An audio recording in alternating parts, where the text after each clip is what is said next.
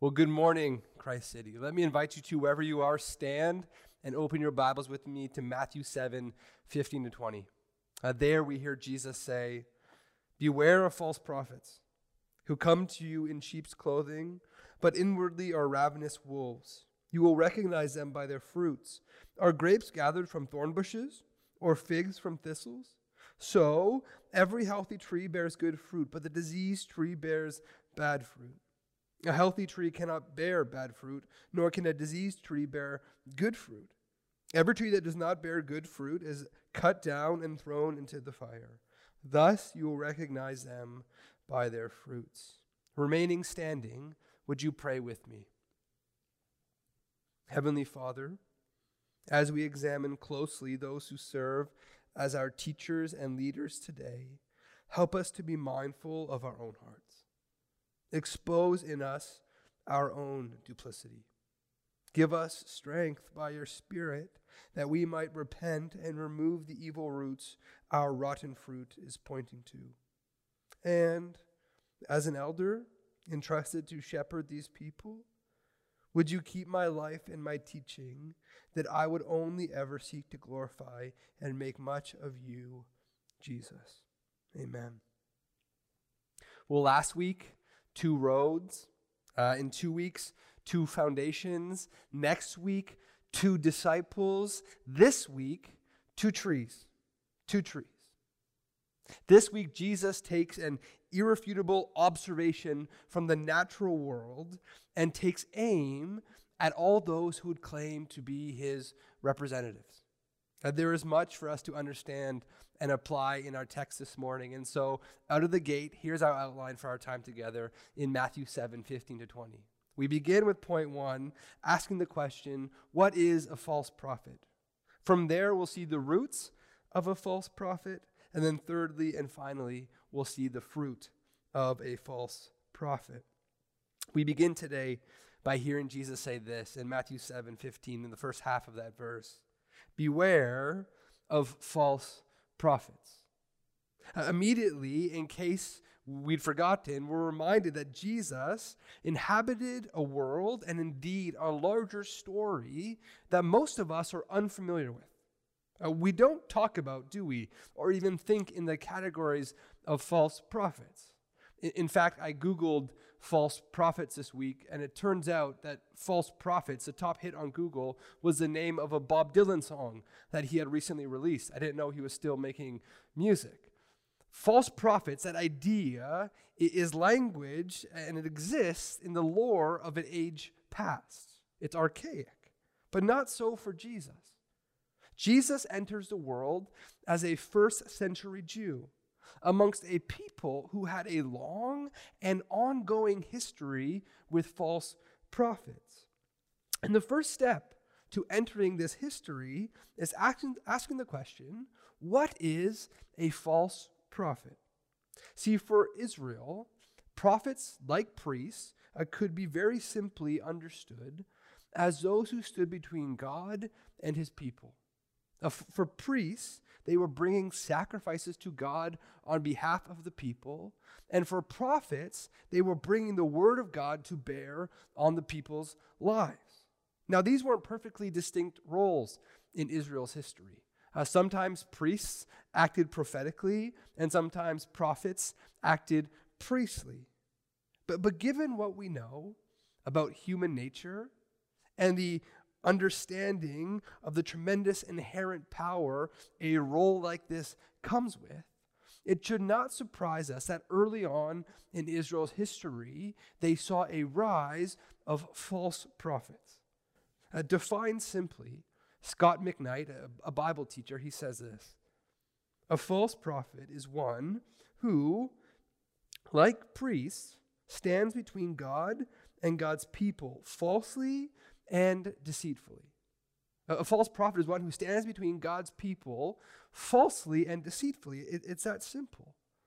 Now, while we believe that people still today operate in a small p prophetic gifting, we as a church believe that the age of capital P prophets, those who pronounce the very scriptures, thus saith the Lord kind of things, has passed. The age of the capital P prophets has passed. The temptation then for us today in the 21st century in Vancouver is to write off Matthew 7:15-20 as irrelevant, as not for us today, belonging, like I said, in an archaic time. Now, surely, while the nature of the intermediary role has changed, and I do want to highlight that, the nature of the intermediary role has changed. We don't have capital P prophets anymore. Jesus is our capital P high priest. There are still, however, modern equivalents to the ancient prophets. Consider, for example, what I'm doing right now. I'm seeking to, as faithfully as I can, point you to the truth of God's nature, point you to the truth of his revelation. I'm standing between you and God, in a sense, not in any salvific way or a way of salvation, but in a sense, I'm just trying to make much of him and to show you that and to teach you what his word has to say about your life. See, Jesus is aiming and he's warning all those pastors, priests, teachers in the church who would assume this intermediary role between God and his people. And with all that we've just said in mind, it's no wonder that James writes these sobering words. He says this in James 3, verse 1. Not many of you should become teachers, my brothers, for you know that we who teach will be judged with greater strictness. A false prophet can be simply defined as someone who stands between God and his people falsely or deceitfully. Well, how do they do that? Largely through the teaching of false doctrine, false things about God, lying about the nature and character of who God is. But as is typical to the sermon, Jesus is not content to remain on the surface this morning. Instead, he digs deeper and exposes the root or the roots or the heart that is inside a false prophet. He says in verse 15 this. Let's read the whole verse this time. Beware of false prophets who come to you in sheep's clothing, but inwardly are ravenous wolves. The false prophets that Jesus is concerned about are those who enter the fold of God professing to be Christians, professing to be sheep. But inwardly, Jesus says, they are ravenous wolves. Ravenous wolves. This language of ravenous wolves and the imagery it evokes almost instantaneously in us of a frothing animal is I think, completely appropriate. See, as we look at how false teachers and false prophets are spoken of in the rest of the New Testament, one common thread that we find between Paul and Peter and Jesus is that these false teachers are completely and totally ruled and subjected to some sort of lustful desire. Let me give you a few examples.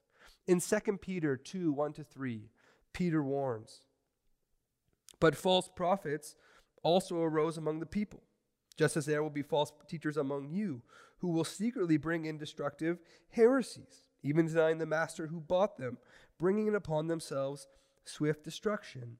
And many will follow their, notice this word, sensuality. And because of them, the way of truth will be blasphemed. And in their greed, they will exploit you with false words. Their condemnation from long ago is not idle, and their destruction is not asleep. This word used for sensuality by Peter is a word that means something like unbridled lust. Unbridled lust. And it's a word in the Bible that's not just confined to the sexual realm. This could be unbridled lust for power, unbridled lust for money, and yet it even could be unbridled lust for sex. Again, look at the language that Jude uses. Jude, a letter all about false teachers. Look at the language he uses in Jude 18-19. He says this, they said to you, in the last time there will be scoffers, following their own ungodly, notice this word, passions. It is these who cause divisions, worldly people devoid of the Spirit. This word here translated passions is simply a word that means a desire for what is forbidden. A desire for what is forbidden. Ravenous wolves, frothing animals is an apt comparison. And really, the more we consider this language in the context of the whole sermon, the more jarring it actually is. Think about this with me. All along, Jesus has been painting for us a vision of the whole person, whose external life and internal life are marked by the same lordship to Jesus. There is no duplicity in them. They are wholly committed to Jesus. This, Jesus says, while it looks and feels paradoxical at times and hard at times, this is true flourishing. Notice the language of our text today. Ravenous wolves internally who dress up as sheep externally. What we essentially have here is the photo negative of the flourishing person. This person is driven by their lusts. They have not only lived into this duplicity, they've embraced duplicity. They knowingly act contrary to their internal desires. This, and our character today, this false prophet, is the height of hypocrisy. The height of what could be defined as brokenness. And ultimately, Jesus says, this false prophet will be exposed and seen in their works. Point number 3, the fruit of a false prophet. Look at the main body of the text with me. Jesus continues to say this. You will recognize them, talking about false prophets, by their fruits. Are grapes gathered from the thorn bushes, or figs from thistles? So, every healthy tree bears good fruit, but the diseased tree bears bad fruit. A healthy tree cannot bear bad fruit, nor can a diseased tree bear good fruit. Every tree that does not bear good fruit is cut down and thrown into the fire. Thus you will recognize them by their fruits. Continuing in the wisdom tradition, indeed, that we find the whole sermon in, Jesus uses an example from the natural world to explain what is essentially a supernatural phenomenon. And we get it. It makes sense to us. What's internal will eventually be manifested externally. Who someone is, sooner or later, will be shown in the things they do. Mango trees produce mangoes. Apple trees produce apples. So it is with our hearts and our actions. And it seems at first read simple enough. But if we step back and consider the fullness of what I've been saying so far, I find that we actually encounter a bit of a problem. Or if not a problem, at least an important question. See, so far, we've seen that a false prophet, driven by their earthly passions, deceitfully position themselves between God and his people. And you know this, they don't have wolf tattooed on their forehead. They don't have false prophet tattooed on their forehead. Instead, they present as sheep. They present as Christians. Often they present as true followers, capital T, true followers of Jesus. Further, many scholars agree, and I think they're right, that Jesus has, at least in part, these false prophets in mind when he continues to say next week, and we'll look at this in more depth next week, but when he continues to say in verse 21 to 23, not everyone who says to me, Lord, Lord, will enter the kingdom of heaven, but the one who does the will of my Father who is in heaven. On that day, many will say to me, and I think we can think of the false prophets here, Lord, Lord, did we not prophesy in your name? And cast out demons in your name, and do many mighty works in your name? And then will I declare to them, I never knew you. Depart from me, you workers of lawlessness.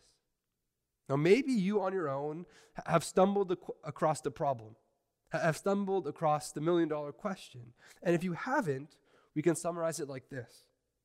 If false prophets profess to be Christians, Lord, Lord, they cry, and they use spiritual gifts, cast out demons, even do miracles, how is it even remotely true, that these ravenous wolves will be exposed by their fruit. Because frankly, their fruit looks pretty good. Their fruit looks pretty amazing. In fact, I've done no miracles this week. I've cast out no demons this week. Interesting. I think this supposed problem or this question can be answered in two different ways. And the first way is this, and this is so important to keep in mind with the whole Sermon on the Mount. Indeed, as you're reading all of biblical literature, Jesus has the long game in mind. Jesus has the long game in mind. Look at verse 19 and 20 again with me. There Jesus says this: "Every tree that does not bear good fruit is cut down and thrown into the fire. Thus you will recognize them by their fruits." Jesus is saying that there is a test, that regardless of whether or not we discerned the ravenous wolf in our lifetime, in our church, there's a test that the ravenous wolf cannot cheat, cannot beat. A test that no disguise, no matter how good it is, can fool.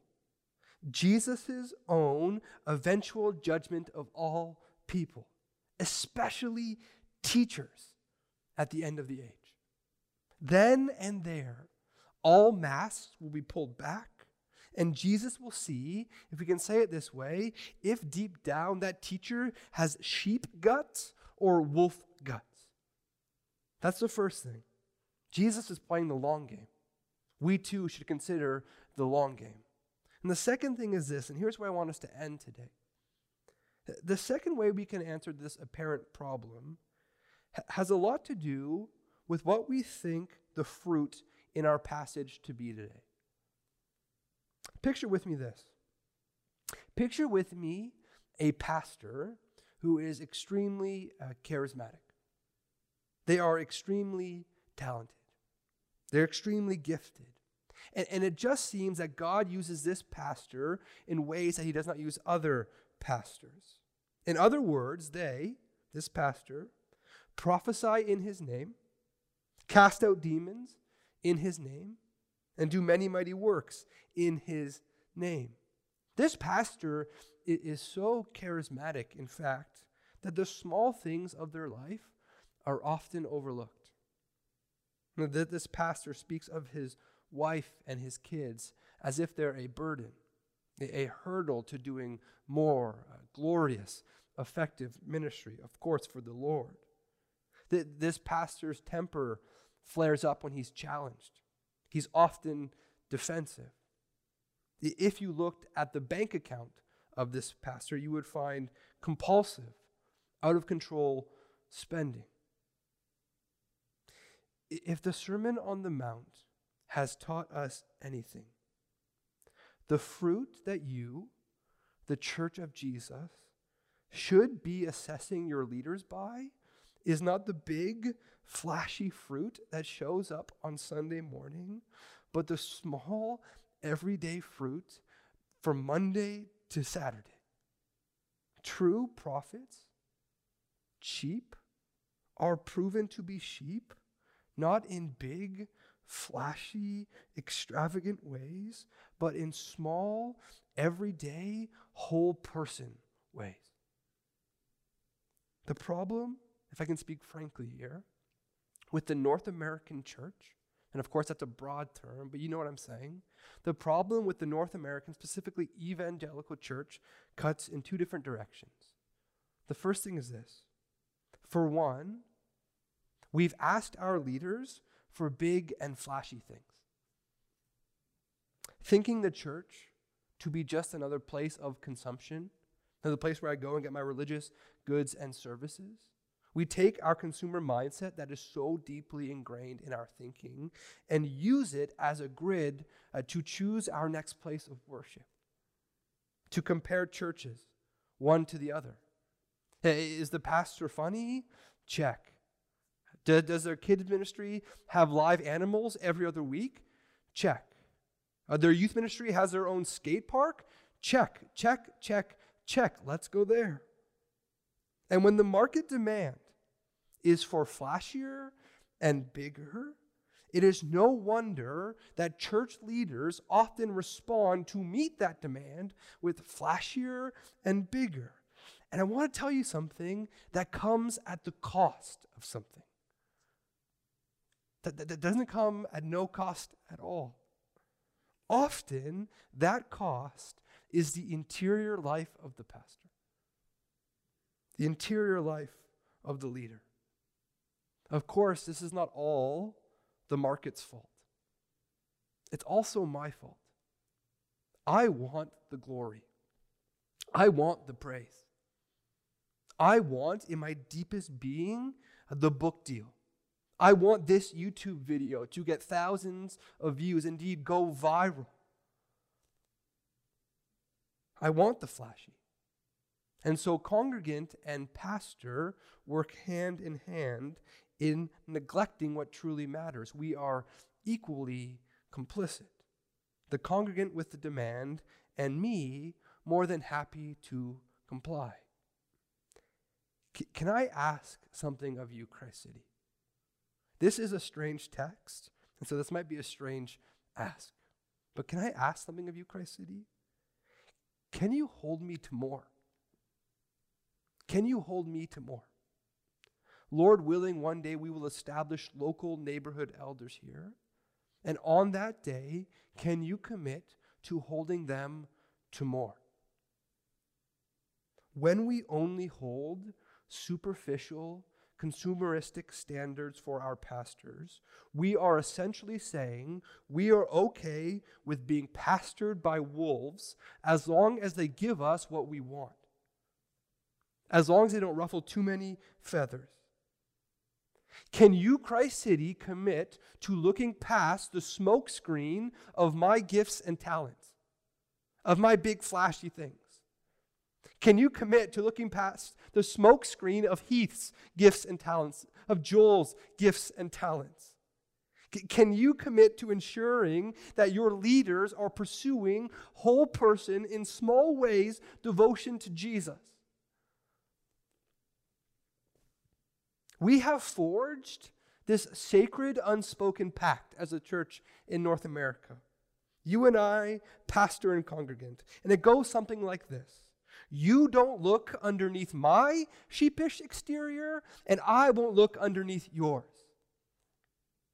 I'll provide some sort of religious reassurance for you, and you give me the affirmation I so desperately need in return. Tell me how good my sermons are. And no one, at the end of the day, has to know who we are. No one has to look underneath our sheepish exteriors. Friends, let me be so frank. I am done with that. And you should be done with that. Because I think Jesus is done with that. Ask more of me.